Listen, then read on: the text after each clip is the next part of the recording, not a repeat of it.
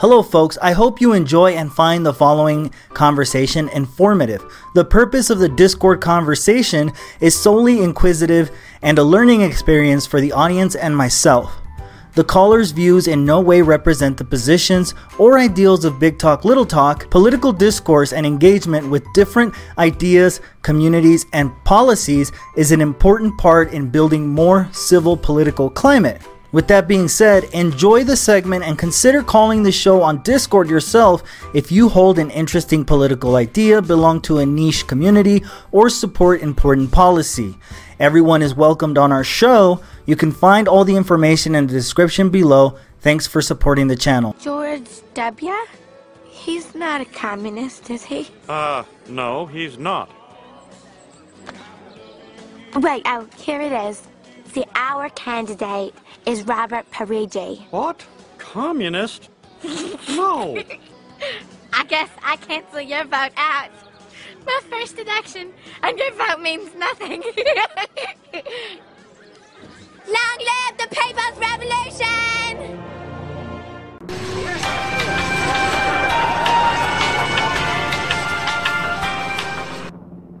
All right, so let's talk a little bit about the labelings, right?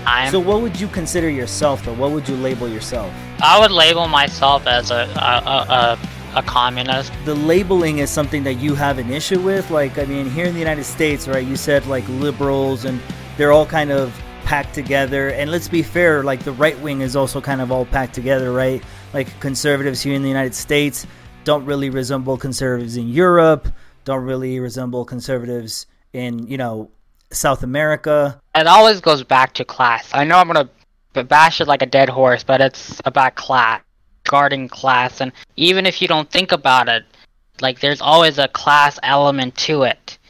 And so, you know, the way a lot of people think is in a capitalist framework. Say any right-wing person in the US is identical to a right-wing person in Europe, because they both believe in capital, even if they want universal health care and, you know, paid sick leave and whatever else. Right, so, but couldn't you argue that even in a kind of full-blown revolutionary communist country, the rest of the world is not going to, you know, fall in line. So they're going to have they're going to have to engage in a kind of global market if they want to survive. And I'm not even necessarily talking, oh, let's have a revolution like now. It can be to, you know, strengthen the unions, strengthen the workers. You cannot settle at just reform.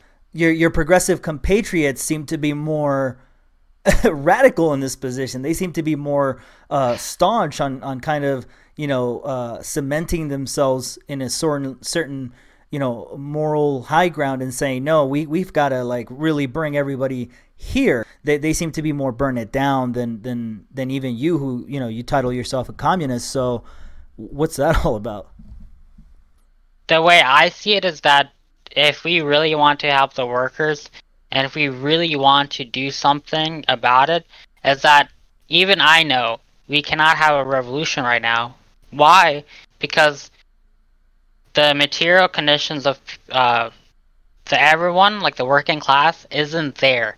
The material conditions are really bad for, like, majority of Americans, right? Like, it's really bad. I wouldn't say the material conditions are as bad as they were the Great Depression. Right. Depression, before FDR's time, there was actually a very large movement of workers and like, there were socialists and people who are, you know, they were trying to, like, legit do, like, kind of quote-unquote a revolution. And one of the reasons why FDR is called is the savior of capitalism is because he saw the threat coming towards him of, like, socialism. I think he talked, like, Trotsky talked to, who wanted to do some other reforms, and he was gathering all this information, settled on reform, and that's what ultimately he did, was reform. Progressives, I feel like, have kind of tried to work with these liberals in the Democratic Party, who are kind of the prominent majority, and I feel like they're so frustrated that they don't want to, they no longer want to try to reform. A lot of them are considering perhaps, you know, seceding from the Democratic Party, but they all seem kind of chaotic. There's no organization, and I felt like the communist and the socialists back in the kind of early 30s and so on, when there was that fervor, really were able to kind of acknowledge, hey, you know, this FDR fella, he seems like a moderate in the Democratic Party. He seems to, be the oddball in this elite oligarch bourgeois, and perhaps we can kind of get to him. And, arguably you could say that a lot of them did successfully pressure him, like you had just outlined for us. But that doesn't seem to be the case with progressives and liberals today. No matter what the Democratic Party does, no matter how small, big, whatever, it's always going to be challenged by the conservatives. It's going to be challenged by the Supreme Court, the federal courts, and so many other, positions there are. It's because the conservatives have a lot of control in this country. So let me ask you something. Why do you think that the far right, the more, I guess, what people would say, and look, I'm kind of just entertaining this discussion, so I don't want people to think that I'm like, but I'm curious.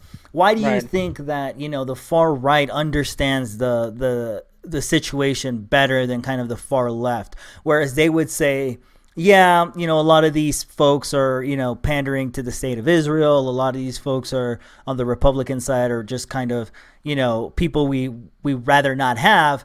But unlike progressives, unlike democratic socialists, unlike regular socialists, unlike communists, we understand the battle of, better them and better us influence them than try to influence a Democrat in office, right? I feel like nobody brings that up, and it's interesting to me because, they seem to understand that. Something that, I've always wondered and I've grown to understand is, why can't I really, if I was really hardcore, why couldn't I then try to talk to a liberal or whoever else and try to sway them? And ultimately, there's too many varying factors and too many different beliefs in the left of what we can define as the left, and then that goes into what is progressivism, what is social democracy, and then you want to say, oh, what is communism, right? But it's something that I'm trying to understand. What is it, And you kind of touched on it, right? You said, well, it's because all of these factions have different ideologies and they don't talk to each other. So, maybe that's it. Maybe it's as simple as that.